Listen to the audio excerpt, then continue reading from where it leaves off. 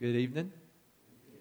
Good to be together tonight. Appreciate this time that we've been able to spend in worship, not only this morning, but also coming back together tonight. Appreciate Seth for leading us in singing, getting us started right on time. I guess he figured my sermon's going to be a little bit longer tonight. Well, it's not going to be too long, Seth. I have an extra 4 minutes now, so I'm thankful for that. We're going to be in Mark, the 8th chapter. If you want to go ahead and turn there with me. Mark chapter 8. We're going to continue our study of the Gospel of Mark tonight by actually closing out Mark chapter 8. We're halfway through the book, Mark chapter 8, looking at verses 34 through 38. Have you ever thought about what it means to be a disciple?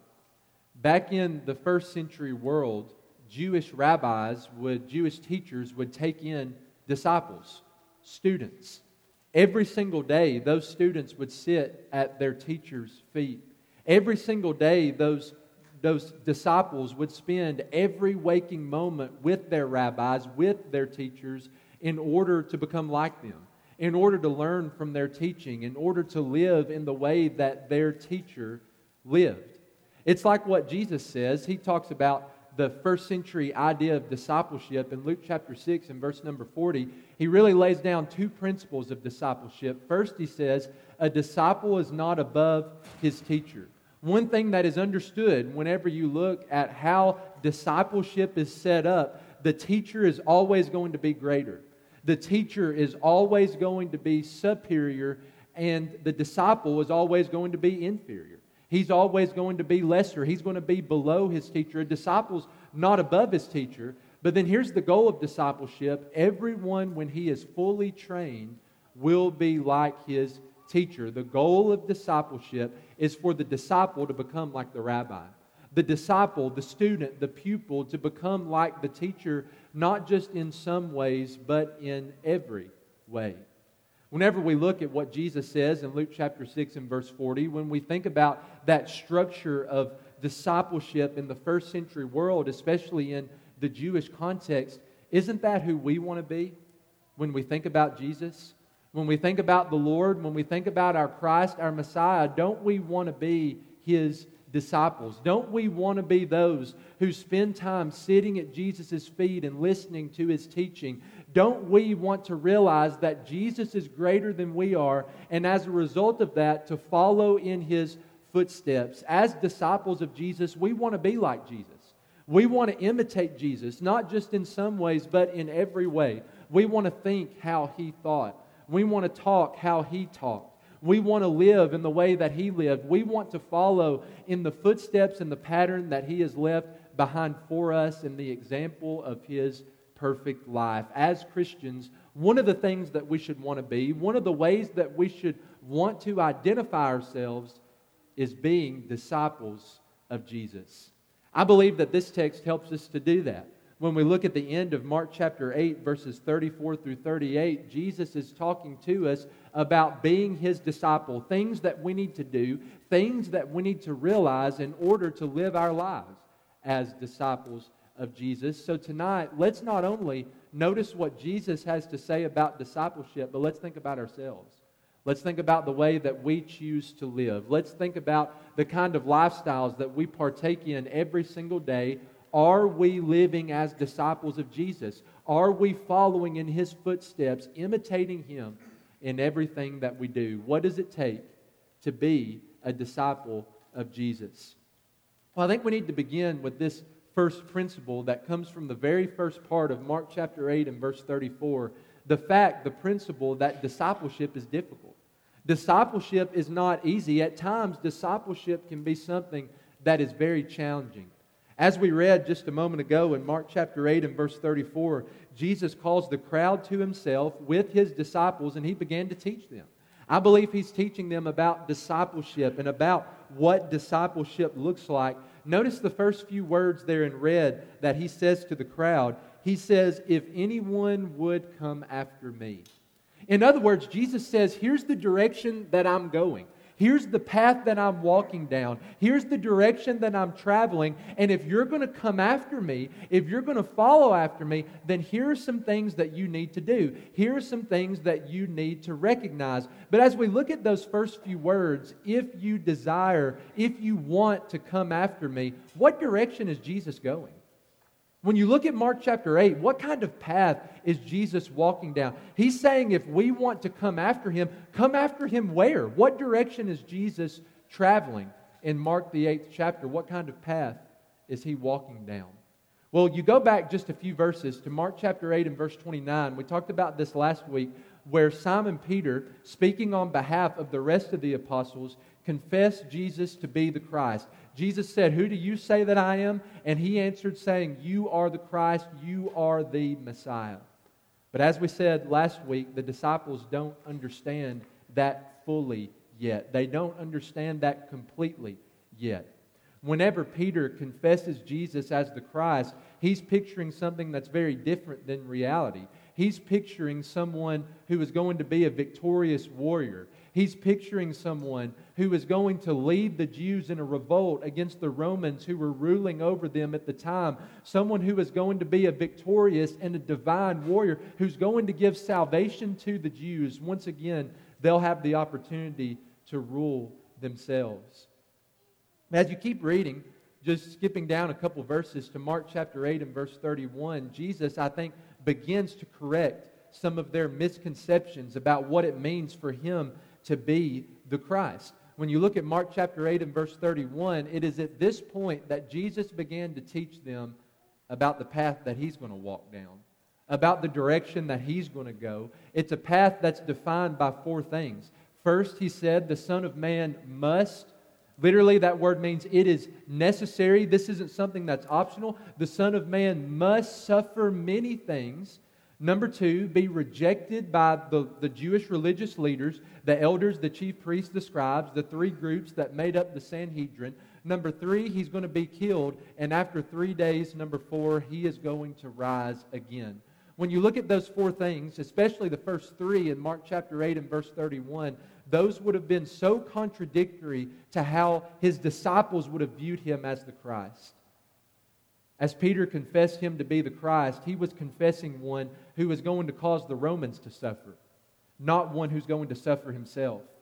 Peter confessed Jesus as one who is going to lead the Jewish religious leaders against the Romans, not one who is going to be rejected by the Jewish religious leaders. He thinks about Jesus as someone who is going to kill, not someone who is going to be killed. But Jesus corrects that vision. Jesus begins to correct that misunderstanding. We're going to see Him say similar things as we continue throughout the Gospel of Mark. Jesus says, this is the kind of path that I'm going to go down. This is the direction that I'm going. It's a path that's defined by suffering and rejection and trial and tribulation. It's a path that's ultimately going to lead to death but not end with death, because the resurrection is going to take place 3 days later. So as we bring that context into Mark chapter 8 and verse 34, let's put two and two together. Jesus invites us to come after Him. We see in verse 31 that He's going down a very difficult path, a path of suffering and rejection. If we're going to follow after Jesus, what does that mean for us? If we're going to come after Him in the direction that He's going and the path that He's traveling, what does that mean for us? It's the first point up on the screen, isn't it? Sometimes discipleship is going to be difficult.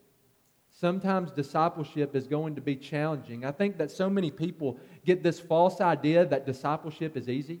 Once I become a follower of Jesus, all of my problems are going to be taken care of, and I'm never going to suffer again. In fact, I heard somebody say that just last week. That was the expectation that he had.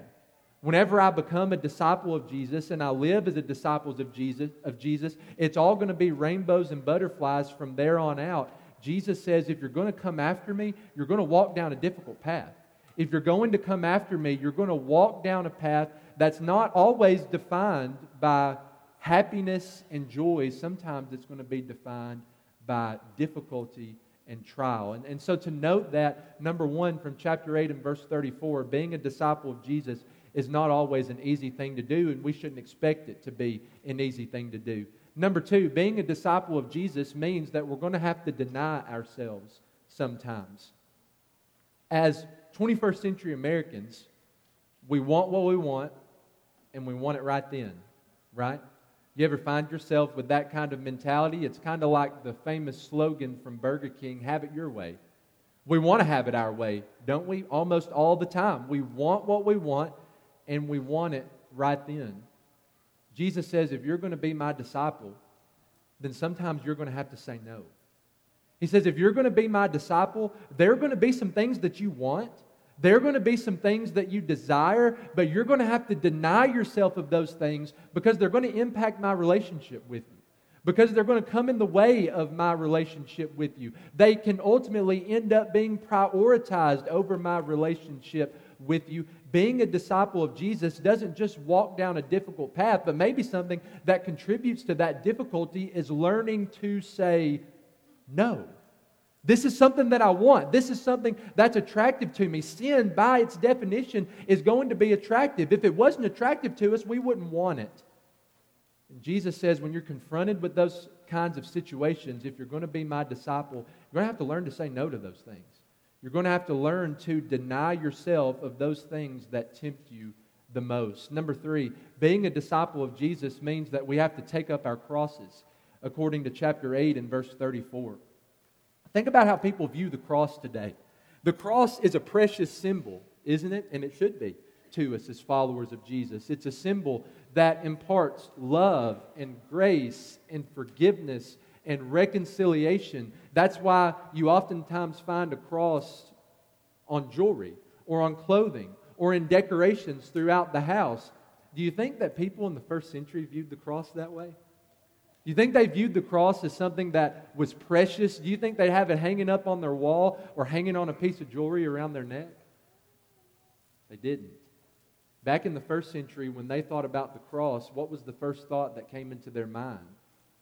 When you were going to be crucified, when you were going to be executed, you had to take up the longer piece of the cross and carry it on your shoulders. We find the Gospels talking about Jesus having to bear His own cross as He went to Calvary. When they pictured the cross, the first thought that came into their mind was death, execution. Taking up your cross meant that you were going to die. You were on your way to be executed. So what does Jesus mean when He says that we need to deny ourselves and we need to take up our crosses? Perhaps what Jesus is telling us there is that we need to have such a dedication to Him that we'd be willing to die for Him. That we need to have such a dedication to Jesus that we would be willing to give our lives to Him, that all the time we're carrying around our crosses. Those second and third points, I think the order of those things is really important to get. To deny yourself first, and then to take up your cross second. Because you can't pick up your cross if you have other things in your hands. In order to pick up your cross, you have to lay down what you're holding on to. You have to deny yourself, and then you're able to take up that cross and be dedicated to Jesus. Is this something that we do just when we feel like it? Well, no, you go to Luke's account of this in Luke chapter 9 and verse 23, and Jesus says that we are to take up our cross, when? Daily. This is something that happens every single day. Now, some days, the cross is going to seem heavier than other days. Some days, the cross is going to seem lighter than other days, but it's something that we are called to do on a continual and a consistent basis, to deny ourselves and to take up our cross every single day that we live. Number 4, being a disciple of Jesus means that we're going to follow after Jesus. That fourth point there, that's the natural result of everything we've been talking about so far. I recognize that discipleship is difficult, and I'm going to follow Jesus down a path of hardship and difficulty. I'm going to deny myself and say no to things that are sinful. I'm going to take up my cross and have a strong dedication to Jesus that would even lead me to death. Jesus says, then you're ready to follow me. Then you're ready to go in the direction that I'm going. To do what I do. To say what I say.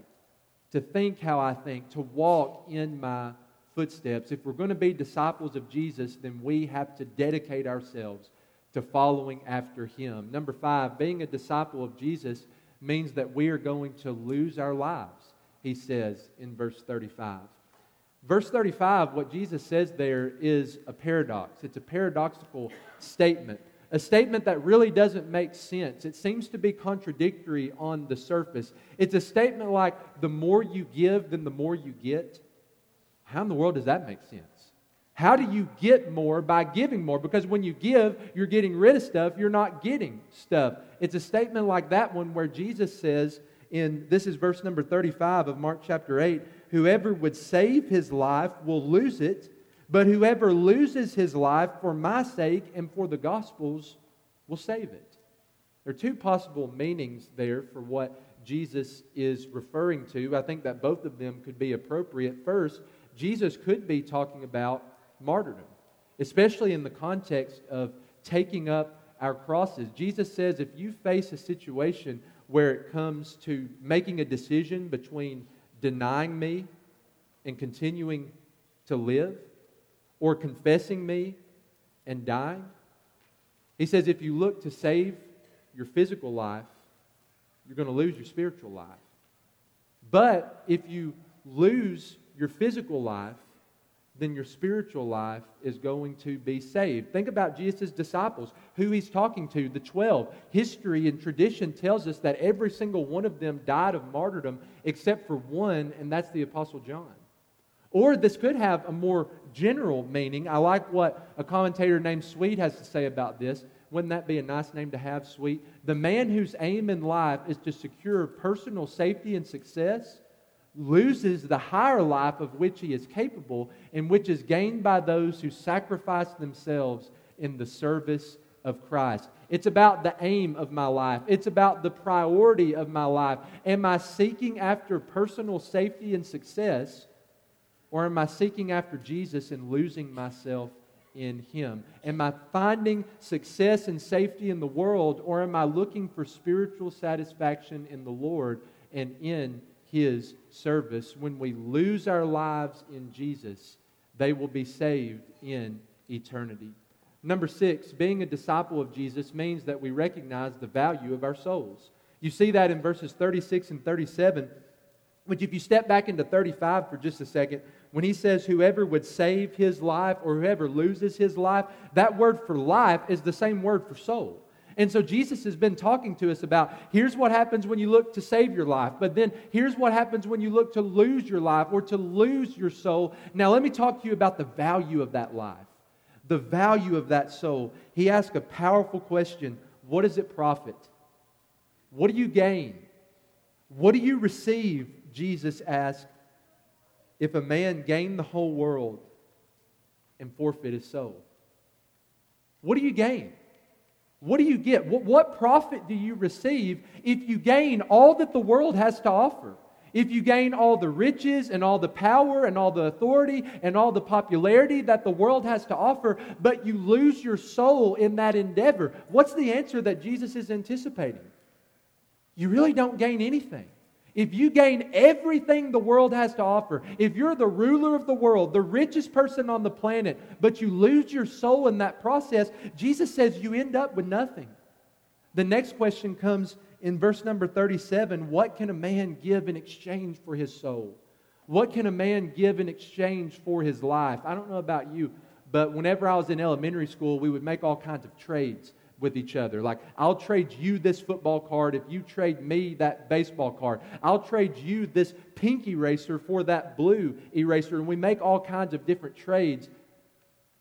What kind of trade can you make for your soul? What can you trade in equal value of your soul? And again, the answer that Jesus is wanting us to get, the answer that He's wanting us to arrive at is nothing. There's nothing that's worth more than your soul. There's nothing that is equal in worth to your soul. Your soul is the most important thing that you have, Jesus says. And you have to recognize the value of it. You know what's so sad about this? There are so many people in the world who are trading their souls, not for the entire world, but for just a sliver of it. Just a portion of it. Trading their eternal soul for just a little sliver of fame, popularity, riches, authority, power, whatever it might be. As disciples of Jesus, our priorities are right. As disciples of Jesus, we recognize what's most important in life, and that is our eternal souls. Number 7, being a disciple of Jesus means that we're going to be and live unashamed of Jesus and His words. Perhaps the words of verse 38 should really make us stop in our tracks and think. Perhaps they should make us reflect on how we're choosing to live. Are we living ashamed of Jesus? Are we living ashamed of Jesus' teachings? Can we stand alongside of the Apostle Paul in Romans chapter 1 and verse 16 when he says, I'm not ashamed of the gospel? Is that something that we can say? And even more importantly, is that the way that we live? I'm not ashamed of the good news. I'm not ashamed of Jesus because it's the power of God to salvation for everyone who believes. What about 2 Timothy 1 and verse 8? Therefore, don't be ashamed of the testimony about our Lord, nor of me as prisoner, but share in suffering for the gospel by the power of God. Are we willing to do that?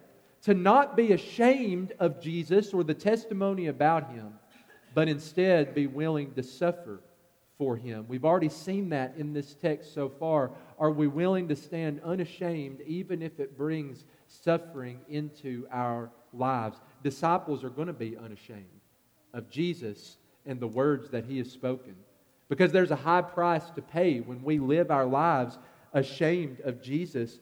Jesus says, whoever is ashamed of me and my words in this adulterous and sinful generation, of him will the Son of Man also be ashamed when He comes in the glory of His Father with the holy angels. One day Jesus is going to come back.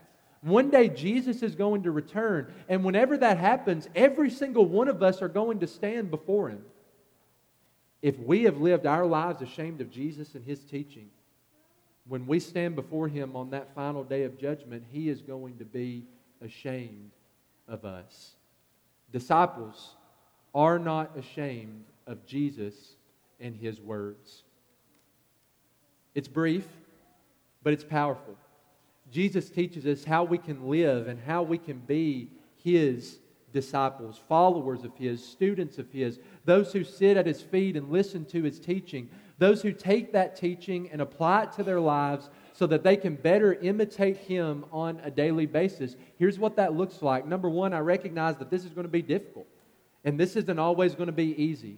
And then as a disciple, I deny myself, I take up my cross, I follow Jesus in His footsteps, I lose my life in Him, I realize the value of my eternal soul, and I don't trade it for anything, and I lived unashamed of Him and His teaching. The life of a follower, a disciple, a student, a pupil of the master teacher, Jesus Christ. It's amazing that Jesus gives us that opportunity, isn't it? Back in the first century, the discipleship process was a very selective process. It's amazing that Jesus opens this up to us.